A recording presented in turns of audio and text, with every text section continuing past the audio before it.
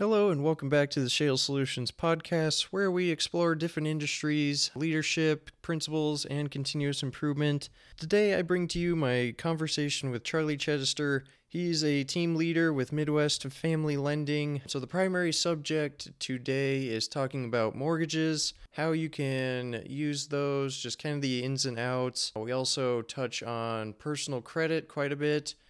And I'm excited to bring this episode out, one, because it'll give you a look into what it's like to work in a certain industry, the kind of things that you'll deal with, but also I think this is a very important topic. I really hope anybody that's listening that's maybe younger or hasn't purchased a house yet listens to this podcast, because I really tried to lead the questions in a way that would really help someone understand the process of getting a mortgage, that kind of loan, what routes you can do to get there, what are the best ways, how to be realistic about it.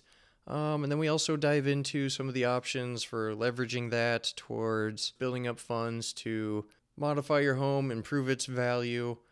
So ultimately, I'd like to think this is a very valuable conversation to put out into the world, since, that's not something they teach in school. They don't teach you how to get a mortgage, what the best ins and outs are, how to buy that first house, or maybe if it's not even your first house, what are the options, the best way you can do things, what are things to avoid.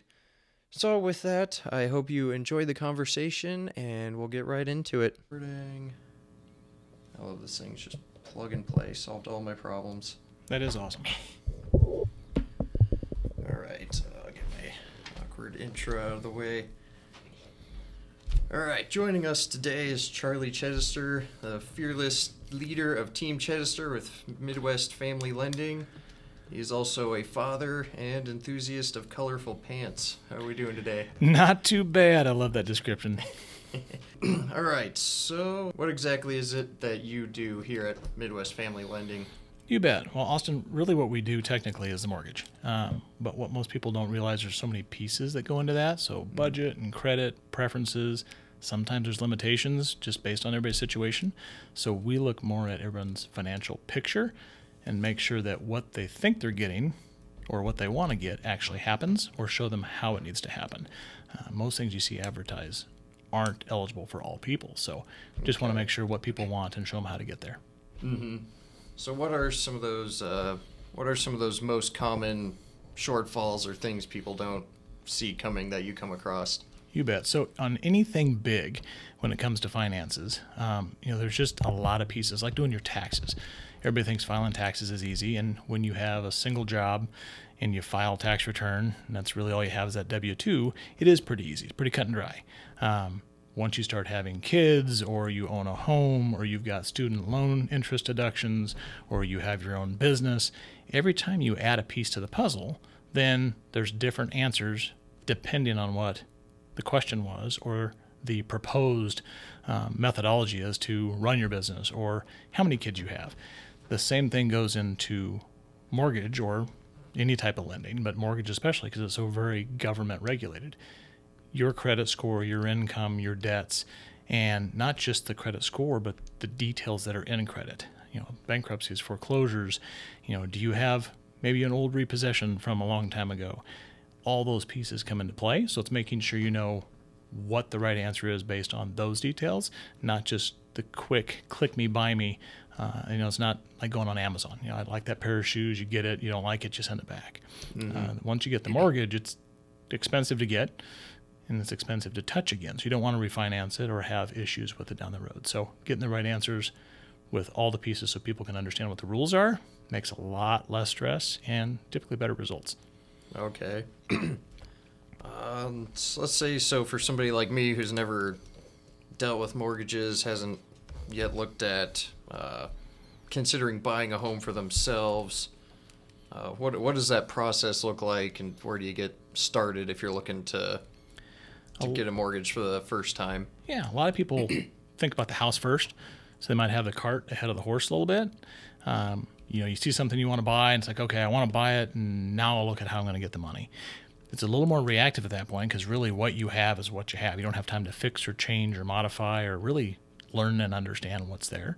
So I like to tell people, if you can start 6 months or even a year in advance, you don't have to go hog wild and get lots of details, but you can start to get comfortable. So if you start out a ways, especially if you're self-employed. Lots of ways you can take and make sure you have your accounting right and things like that. But even just W-2 employees, making sure you know, how do you prep your budget? Because if you rent for $1,000 and the house you want's $1,200 a month, do you cut back on the house and buy what you don't want, or do you find a way to modify the budget and save some more, or just make sure you're comfortable with $1,200 so you can pull the trigger just as soon as possible? So really getting with somebody that can look from the outside in, and that's a big one. I mean, we all try to do things ourselves, but you only know what you know, and there's other ways of doing things, and sometimes it's just a technicality. Other times it's you didn't know you could have your auto loan done differently, or you could have your student loans treated differently with a different type of payment plan for income-based or deferred. There's so many details with each of those pieces. A lot of it's just education. So starting 6 months to 12 months early, you can learn one or two things and then progress on, and it's not an overload of information. Versus when you apply for a loan and everybody starts throwing terms at you and all these things you got to gather, you just want to buy the house. Now you're frustrated and overwhelmed. If we do the numbers early, you take that overwhelm out, and the education's a lot easier because you can take a little piece at a time and get comfortable. And if you need to change your habits to get what you want, then you have time to do it. So say people aren't in the position they want, but they're close. What are some of those habits, like you just mentioned, that you typically see that You bet. can make a big difference? Yeah, one of the biggest ones is most of us don't do our budget. And so not that you have to have a budget sheet and check things off and add some track for balancing your checkbook. With technology anymore, we don't do that. You look at your ATM receipt, you look at your online banking, so you don't truly budget. But if you can find a way that you can monitor your spending at least a little bit, there's a lot of apps that'll let you do it. Quite honestly, I'm a big proponent of credit cards versus debit cards. Debit cards can cause overdrafts, and it's just a lot in your account. And if you get into a bad rut, the $1.50 charge could get you $30 in overdrafts. It's also to where they don't categorize types of expenses on debit cards, and the security is different on debit. You have to ask for your money back if you have someone kind of invade your account. Credit cards can be bad for people who are tempted to spend, so we got to be careful. But if you're not tempted to spend and you're really buying stuff you would have bought with your debit card anyway, then it's the exact same thing, but the protection's a little better, because if you do get a fraudulent charge, you call them and they flag it. You don't have to pay the bill on it while it's being checked out. Yep. But they also categorize it and say, hey, here's how much you spent on services. Here's how much you spent on out to eat. Here's how much you spent on travel. So if you're not good at budgeting, there's ways you can have different system pieces do it for you, and that way you can at least have summaries. Because I mean, if you think you spend $200 a month on going out to eat, and you get your statement and it says, hey, this month you spent $480 going out to eat, and you go, oh crap, I'm more than double what I thought I was, because it's so easy to swipe. And so we're busy lives, try to make it to where it's as painless as possible, but still be aware of what you're doing. So most people know what they make, they just don't know what they spend. Yep. And so those discretionary items, you didn't even realize your cell phone was costing you $300 a month, or your internet was costing you $200 a month. You thought it was less. So the awareness is a big one. And sometimes that just takes somebody else pointing it out and suggesting a different way to do it. But I mean, debit cards are hard. I mean, it just drains your account. There's no app-friendly type of summary report that you can click on and give you a little bar graph or a pie chart of where you spend your money. People think it's convenient, but it's tough to get an 8-page bank statement. You just look at it and go, yep, spent a bunch of money this month. The reports on a credit card, plus you get points on a credit card. It's just, if you're not spending money just because it's available, then a credit card can be very helpful in lots of little ways. Plus they do help build your credit as well. So budgeting and knowing how to take and grow your credit, improve your credit, anything, that doesn't happen fast. It takes months upon months to build credit and change habits. So if you migrate from a debit card to a credit card, it's not like you're going to do it overnight and then see a difference. It can take probably 60, 90 days just to get used to something and not be afraid of it. Because I mean, money scares almost everybody. Yeah. It's like I work hard for it. I know it goes away, but I just don't want to lose it. I mean, help me not lose any more than I have to. Yeah, so credit was definitely something I wanted to hit today, because that's, something you're not taught in school, but is such a big component of basically everybody's life now. And I know that one day in our networking group, you deep dived into that quite a bit. So some of that stuff I'd really like to go over. So credit, I don't know. Even I honestly don't really know much about it. So what are kind of like just the basics to start? What does credit really, your credit score mean? Sure. And where it'll impact your life. This would be a good spot. So it used to be a different answer than it is now. I mean, now credit impacts getting a rental, getting a job. I mean, anytime you borrow money, it's going to impact. But there's a lot of places that aren't lending institutions that look at credit just to get a basis. Because what credit's trying to do is gauge risk. So there's no easy way. I mean, my dad was a banker back in small town Waukee back in the day when you met and we'd handshake and you got the loan. There was no real forms. You know, the bank had a note and the bank had an application, so you'd fill out and sign it, validating who you are. But it's very, very simple. Well, that's not that way anymore. So there's a lot of governmental laws put in place to protect consumers. So they mean well, but it makes for just a crap ton of paperwork. And the more paper there is, the less people read it. So that's where credit came into play. So you didn't have 5 different bankers looking at the same person, and 3 of them approve that person and 2 of them don't, and they all have their own special way of, are you okay for that loan? The government put things in place saying there's fair lending laws. If one person applies at 5 different banks, they should look at that person with the same standards as the next handful of customers. And there's no easy way to do that if you're all looking at debts and income and assets differently. So credit helped consolidate how do you look at debts. So credit doesn't show utilities and things like that. So your cell phone, your internet, your water, sewer, electric, those are not on credit. Now you can add them to it now, and that's the special boost you can do. I would tell you it's somewhat of a joke. But the true credit report is meant to show personal loans, personal lines of credit, credit cards, student loans, auto loans, mortgages, anything where you have signed an agreement with an institution, and therefore it's going to report every month consistently. Did you make the payment? Yes. What's the balance? What was the payment? Because there's all that history's in there. There's a lot. I mean, when you see a report, you see a summary, but you can expand that report into a lot more information on the lending and the underwriting side. So people can start to prove, yep, I pay my bill every month. Credit report shows that. There's no late payments. And a credit report versus your late payment on a late fee are 2 different things. So a late fee is you miss the due date from that credit card or auto loan. But a credit report late is you were 30 days past due. So you have the next bill due.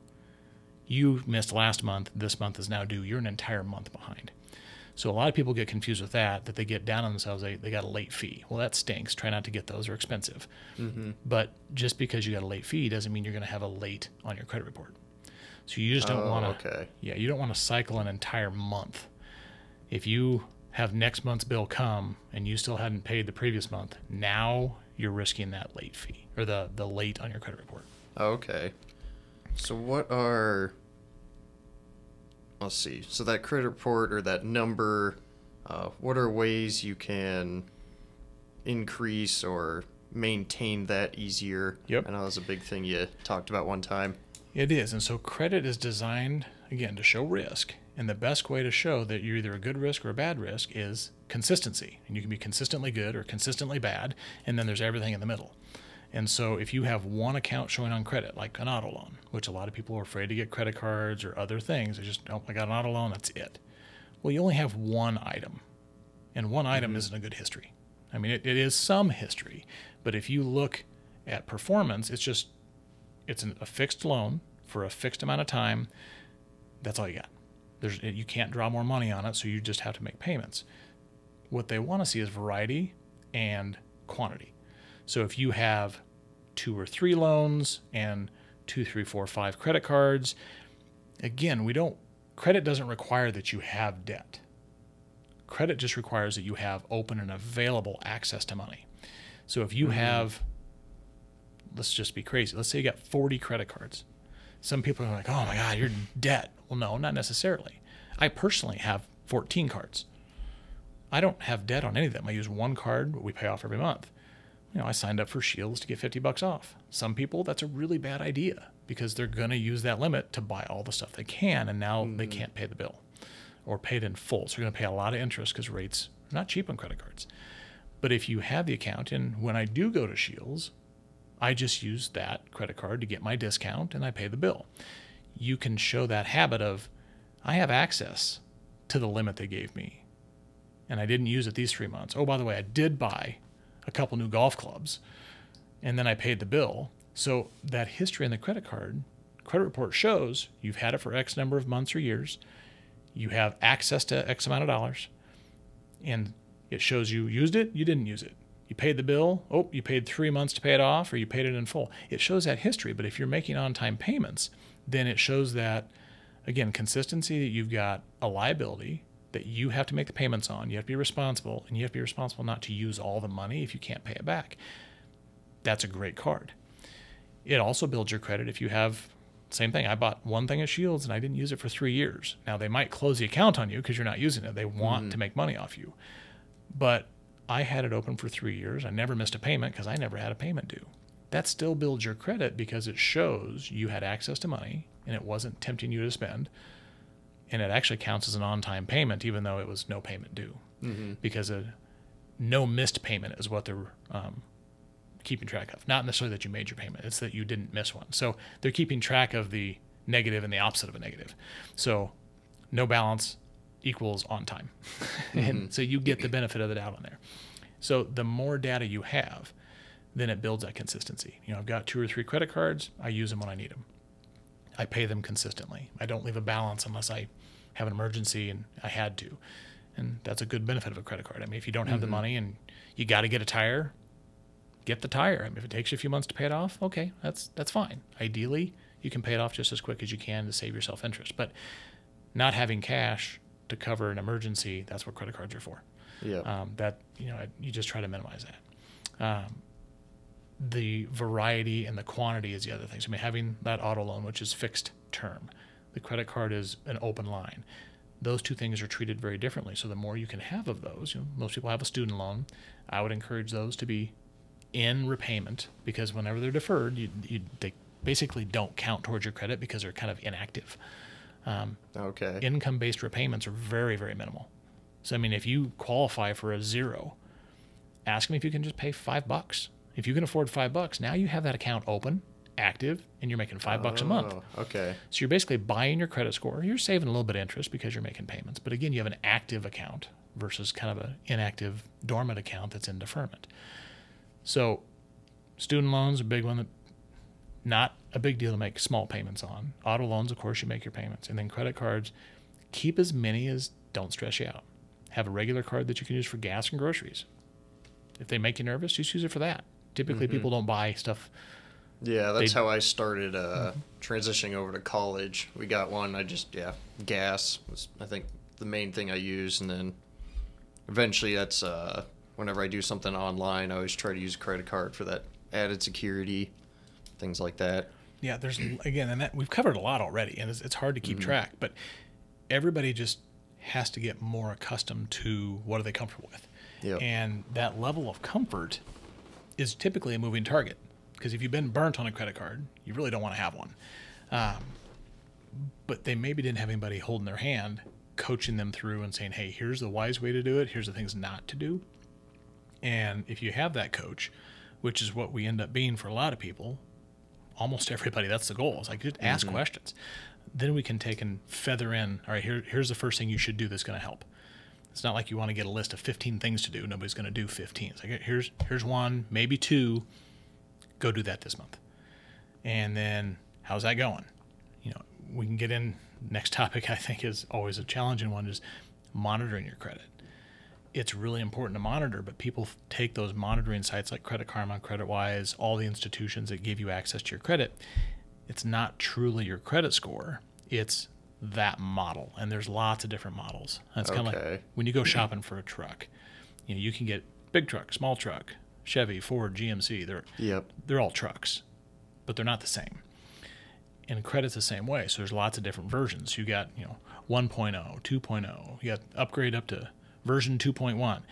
Each type of institution auto lenders, mortgage lenders, credit cards, they can pick and choose which model they use. So you have to make sure that you're using the right version when you look at that credit. And so most of the generic versions are the ones that give the highest score, but most lenders don't use those versions because they're new and kind of shiny and not proven yet. Okay. So the rule of thumb we give everybody is if you see a 700 score on what you monitor, your mortgage score is probably going to be more around 670, 680. But that's not hard and fast. The more data you have, the more accurate it is. The less data you have on there, it can be a much more wild swing. Mm-hmm. So it's a good benchmark, but you have to pair that with an actual lender report. So you can say, on this day, I pulled my Credit Karma and I pulled my lender report, and you're 15 points apart, and I can tell you why you're different. And as we go, then if you see it go up 10 points, mine's probably going to go up 10 points too, but you're still going to have that gap towards not going to be the same score. Mm-hmm. So what are those scores? What's kind of a good range of numbers? What's a number that if you see you should be like, oh, okay, I need to do something about that? Honestly, everybody go for 800. That's not a fair goal for a lot of people because they've had some challenges in the past, so don't get frustrated if you can't get there. But the higher the score is going to get you better deals on stuff. But if you are at a 680, you're kind of right in the middle. So it's good, it's not great, it's not bad. But you were right on the threshold too. So if you do some good stuff, we can push that score up pretty quick. Or if we talk about why you have a 680, because a lot of it's just, well, but common sense tells me to do this. I'm like, well, the credit scores aren't common sense. They're an algorithm. Mm-hmm. And so you're assuming you know what that is, and they're not disclosed. So no one really knows what they are. We just have better guesses than most people because we do so much with them that we know if we do this, here's what happens to your score. We want to see people really 720 and higher. On mortgage lending, that's where you get better deals. 720, 740, 760, then they kind of stop counting. But if you get under 720, you have rates and mortgage insurance get more expensive. And if you get under 680, it really starts to get more expensive. So it's a sliding scale, but really the higher the better. And if you see anything in the lower 600s, again, don't beat yourself up. You just don't know what the rules are. There's so many people that have good overall histories. They have just a couple things holding them back. And once we go through that, they're just like, wait a minute, why did no one ever tell me that? Well, most people don't understand what the rules are. And the companies aren't good at explaining them because they don't want you to know. Yeah. We just go the extra mile, and we've done it long enough. We can shed light on how that works. Mm-hmm. So somebody that's at an 800 or a good number, what's kind of the picture that you'd see there? What's their situation kind of generally look like? At least having 3, 4, 5 open and active accounts. And so I have people who have their mortgages paid off, which that's a pretty small percentage of the population. But I would suggest they have a home equity line of credit. So they have no mortgage, but a home equity line of credit is a mortgage, and you only pay interest if you draw money on it. So it's basically like a credit card tied to your house. Oh, okay. So credit card rates are 20-some%, and a home equity line of credit's at, call it 5%. So it's a massive difference in rates. So if you ever want, a home project, we used ours to pay for when we had hospital bills from having a kid. It's easy access to funds at a much lower rate, but it's tied to your house. That's why it's lower. It's secured against the house. But you can have that open and active mortgage, even if you don't need it, just to help your credit score. And we have a lot of older people that dealt in cash their whole life. They don't have a mortgage. They don't have car loans. They don't believe in credit cards. So you could have somebody very well-to-do financially that has a horrible credit score. And that's not a fair depiction of the risk, but the computer doesn't know any better. Yep. And so the exact opposite is where, you'll hear people, it's like, it's just not fair. I've had late payments and no one will give me a chance. Like, well, you got yourself into a hole. There's ways to get out, but you have to play the game a little bit and take a couple baby steps, and then we can take some regular steps, and then we can start to run. So there's examples of how credit is not a fair system and everything else, but, well, such is life. I mean, you just have to know what the rules are, and that's where having partners in life, having a good financial advisor, a good insurance agent, a good realtor, a good mortgage person, anything that comes up. I mean, a good car salesman. You got somebody who actually will help you buy a car and not sell you is so valuable compared to somebody who's just going to try to sell you the deal of the day so they make a paycheck. We want to be a partner on the financial side, so that way people have a resource and not afraid to ask. So many people are just embarrassed to ask, or it's overwhelming. And you just got to get with somebody who will give it to you a piece at a time. And that way you have the ability to learn and not get overwhelmed. Mm-hmm. All right, so we covered some good stuff there. Anything else for advice-wise for like a first-time, looking to become a first-time homeowner, or is that kind of the biggest? Get your credit score up, start early. Yep. I mean, getting an idea of what you want. So as you're in a rental, a lot of people just want to make that jump. And when they go to the agent or they go to anybody saying, hey, I want to buy a house, they start looking at everything. Get your realistic list down. I mean, there's things like absolutely not. I've got to be within 20 minutes of work, or whatever that number is. I've got to have a garage, or no, I don't care about a garage. Or, if you can do a 2-bedroom house, great. But if you're going to say you've got one kid and you're just married, you're going to get a 2-bedroom house. Well, you're going to plan to have a second kid, because that house is going to get small really fast.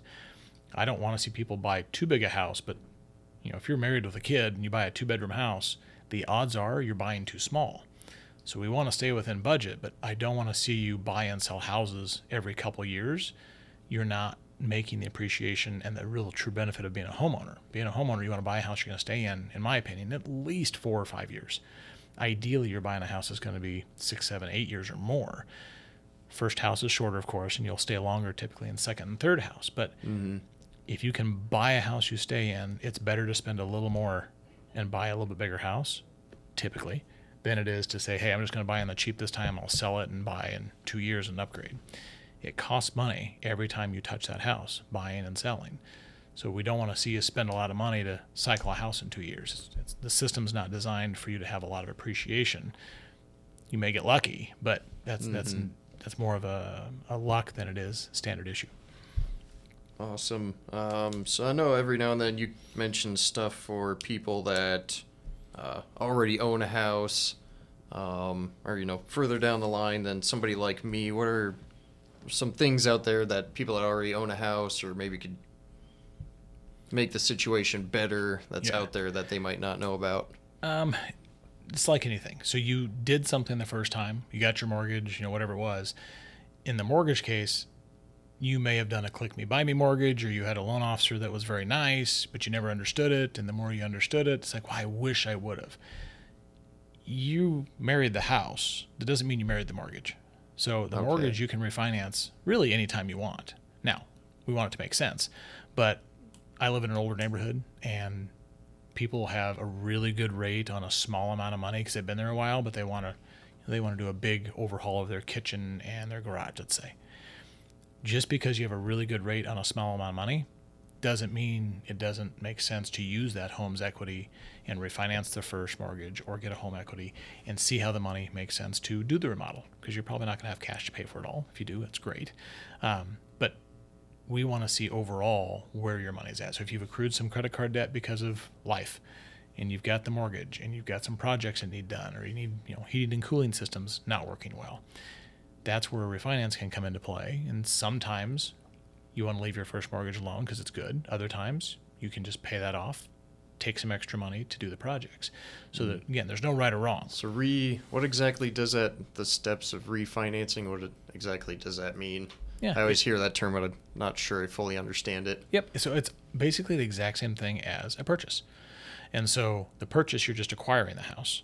The refinance, you already have it. But either way, you're doing a loan on it. And you're doing a loan for X amount of dollars.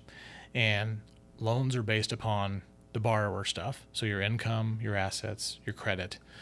It's also based on the property. So if the house is a $100,000 house, you're probably not going to borrow $100,000 or more on it. There are those loans available, but again, that's not normal. We're going to have your loan will be a little bit less than what the house is. And so let's say you owe $60,000 on a $100,000 house because you already own it and you have some projects to do, $20,000 or $30,000. That's fine. 60 plus 20 or 30, you still have equity in the property because it's worth 100-ish. So you can borrow that money out if you want to. And so we look at a home equity loan, which means you'd have a second loan. So you leave your first and you get a second. Those are cheaper to do in cost, but they're higher in interest rates and slightly higher in payments. Some people like that. That's fine. Other times we refinance the first mortgage, so we pay it off and then take the extra money so you can do that over 30 years and make the payment more palatable, or 25 years or 20 years. Or you can pick the terms. We just want to make sure that monthly payment is correct first. So whatever you do, we want to make sure it's comfortable, that you're not going to love a 15-year mortgage because the rate's low, but the payment's just not fair to make. It's going to strap you every single month. So it doesn't matter how pretty it looks if you can't make the payment. Yep. So that initial mortgage or loan that disappears or gets paid off. Okay. Yep. And then you're just fully transferred over to the new Correct. setup, which It's kind of like when you trade in a car. So you take your car in, you owe $5,000 on it. You're going to buy a $20,000 car. They say, okay, well, we'll give you $5,000. So they're going to pay off your car. You still buy the new car. Okay. Right now, cars are worth $10,000 and you only owe $5,000. Well, now you've got $5,000 to go towards your new car. So they're going to take the old car, they're going to pay that off, and any money that's left over, they're going to apply towards that new car payment. Basically the same thing on the mortgage. Awesome. And then we touched a little bit, but so home improvements, that's another topic you bring up quite a bit. So say people are like, oh yeah, I really want to do this to my house. They don't have that money up front. So what are some options there if people want to improve their house, and then maybe what's the best ways to do that while improving, I guess, the value of your house as well? You bet. And that's a mix. And so the first question I ask everybody, are you doing this to fix it up and sell it? Or are you doing this to fix it up and stay there? So if you're going to sell it, we want to bring in somebody on a real estate side to say, okay, well, if you do these things, it's going to cost you $10,000. How does that affect what it's worth to sell? Sometimes it's just maintenance that's necessary to be done. Other times it's like, well, you get this shiny kitchen now. You put 10 in, you can probably sell it for 12 or 15 more. So you have more equity because people are that fond of it. So if you're going to do it for selling, there's a grain of salt in there. Don't do what you like. You want to do what the buyers are going to like. So what's not necessarily trendy, but what is selling well and what is neutral? Because if you do blue countertops because you saw a friend who had it, how many buyers do you know that are going to like blue countertops? That agent is a good partner at that point to help keep you in check, to make that very neutral for as many buyers to be interested as possible. But then you have the exact opposite if it's for you. So my wife and I redid our kitchen, and we overspent on our countertop. I put my foot down. I said, I'm not paying for that. And of course, then I paid for that. But I wanted white marble, which is extremely pretty. We have an old house. I've wanted it for years. There is quartz, which is more, and it's more trendy right now, but quartz is like ground up and compressed stone, so there's no gaps in it, so it doesn't stain. Okay. Well, the white marble is a natural stone, and it has pores in it, and so if you have a party and somebody sets a wine glass down, I would have gone from a white countertop to a pink countertop. My marble's a little cheaper.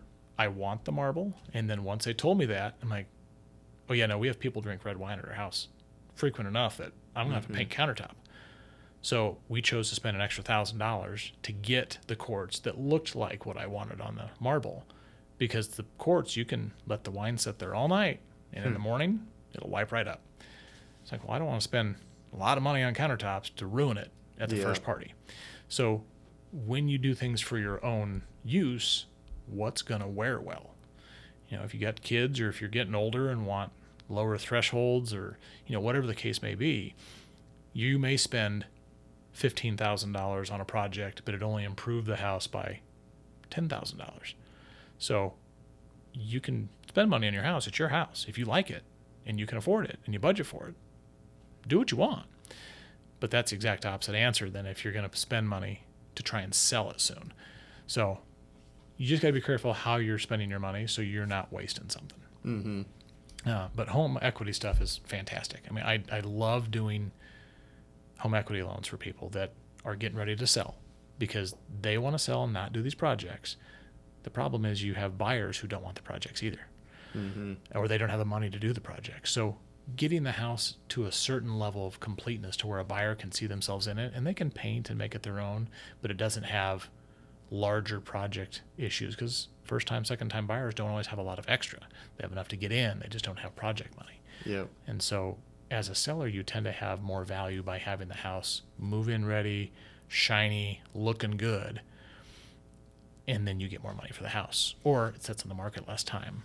Mm-hmm. So there's pros and cons, but make the house your own or make it ready to sell for top dollar, least amount of headache. Those home equity loans can do that very, very well. And they can consolidate debt. So if you do get into a rut and you have credit card debt, you can use your home's equity to dig out of that debt and have it all go away. Okay. And you were saying that home equity, so that's just leveraging against the value of your property that you own? Correct. Okay. Yep. Awesome. So I know another thing that you bring up a lot is, you are very involved with like the realtor side of there. When realtors are working with you, or you guys work very closely. I know you have your own realtor license as well, right? Yep, I carry my license. I don't use it. I just have it so I can speak freely. But it's a big partnership between the lender and the realtor. Mm-hmm. I always joke with my agents, like, you have the fun side. I have the nervous budget side. Mm-hmm. And so if people can get over the nervousness and have the budget match, the fun side is that much more fun and effective because you're not going to lose the house because you're nervous about the payment. So we want to have a good balance. So when you do find the right house, you don't hesitate and then miss it because you weren't comfortable with the numbers. Yeah. So lately, I'm sure that's been a big thing. Yeah. Like, my buddy bought a house year and a half ago or something, and he could barely even get a tour of any houses. Yep. I think the one he's in now he got to, but yeah, it was just like posted 3 hours later, it was gone. Yeah. There's so many changes in markets, but the last 3 years has been knee-jerk. Better get out there fast and make a decision even faster. Mm-hmm. And I don't buy stuff that way. I mean, I've been looking for a truck for a long time, 9 months. I have a hard time spending big amounts of money until I'm ready and I find what I want. So if we can prep ahead of time so you know where the budgets are at, then when you do find that house, you're comfortable pulling the trigger fast. But even not in this market. I mean, there's always something to where life throws a challenge at you right when you want to do something. So if we know where your budget is and you're as comfortable as can be, then the surprises that life throws are not going to deter you from whatever that goal is. Buy a new house, adding a kid, getting married, whatever the case may be. Mm-hmm. So maybe to end it off here, give you a chance kind of maybe to sell yourself a little. I know the realtor in our networking group always says, hey, having a good lender really helps the process. So comparing, say, how you guys operate to, just going to a bank, or what I'm guessing is a little more just plug and play, not too much going into it. What are the key differences and the benefits that would make somebody want to team up with you guys rather than just going to the bank they already, just have an account or something simple with? Yep, and that's normally where we have our free second opinion come into play, because people go where they're used to first, unless they get a referral from the agent or a referral from a friend. That's where we get most of our business is referrals. But when everybody deals with us, when we do those second opinions, the whole design has someone else walked you through this. And not that banks do bad loans. They have good loans too. They're typically just more limited. And so when you have any institution that does a variety of things, auto loans, checking accounts, annuities, investments, insurance, mortgage loans, they can't be experts in each of those fields. They can be good at them, but they typically have a couple items available in each area, because it's not fair for them to be able to offer everything everywhere. They wouldn't be able to do it. So they have to be kind of jack of all trades, and it's not bad. What we really focus on is making sure that everybody gets that education, and you don't look back when you're done and go, well, I wish somebody would have told me that. We'll take the liberties when we ask you questions of what your goals are.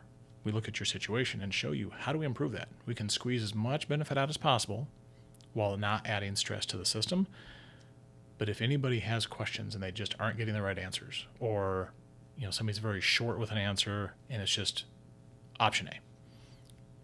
As we all know, there's always more than one option. And if you're not getting that presented to you or having questions asked to narrow down what's appropriate, that's our bread and butter. I mean, we want to make sure that we keep it smooth and as simple as possible, but this system is not designed to be simple. It's designed to be thorough and effective.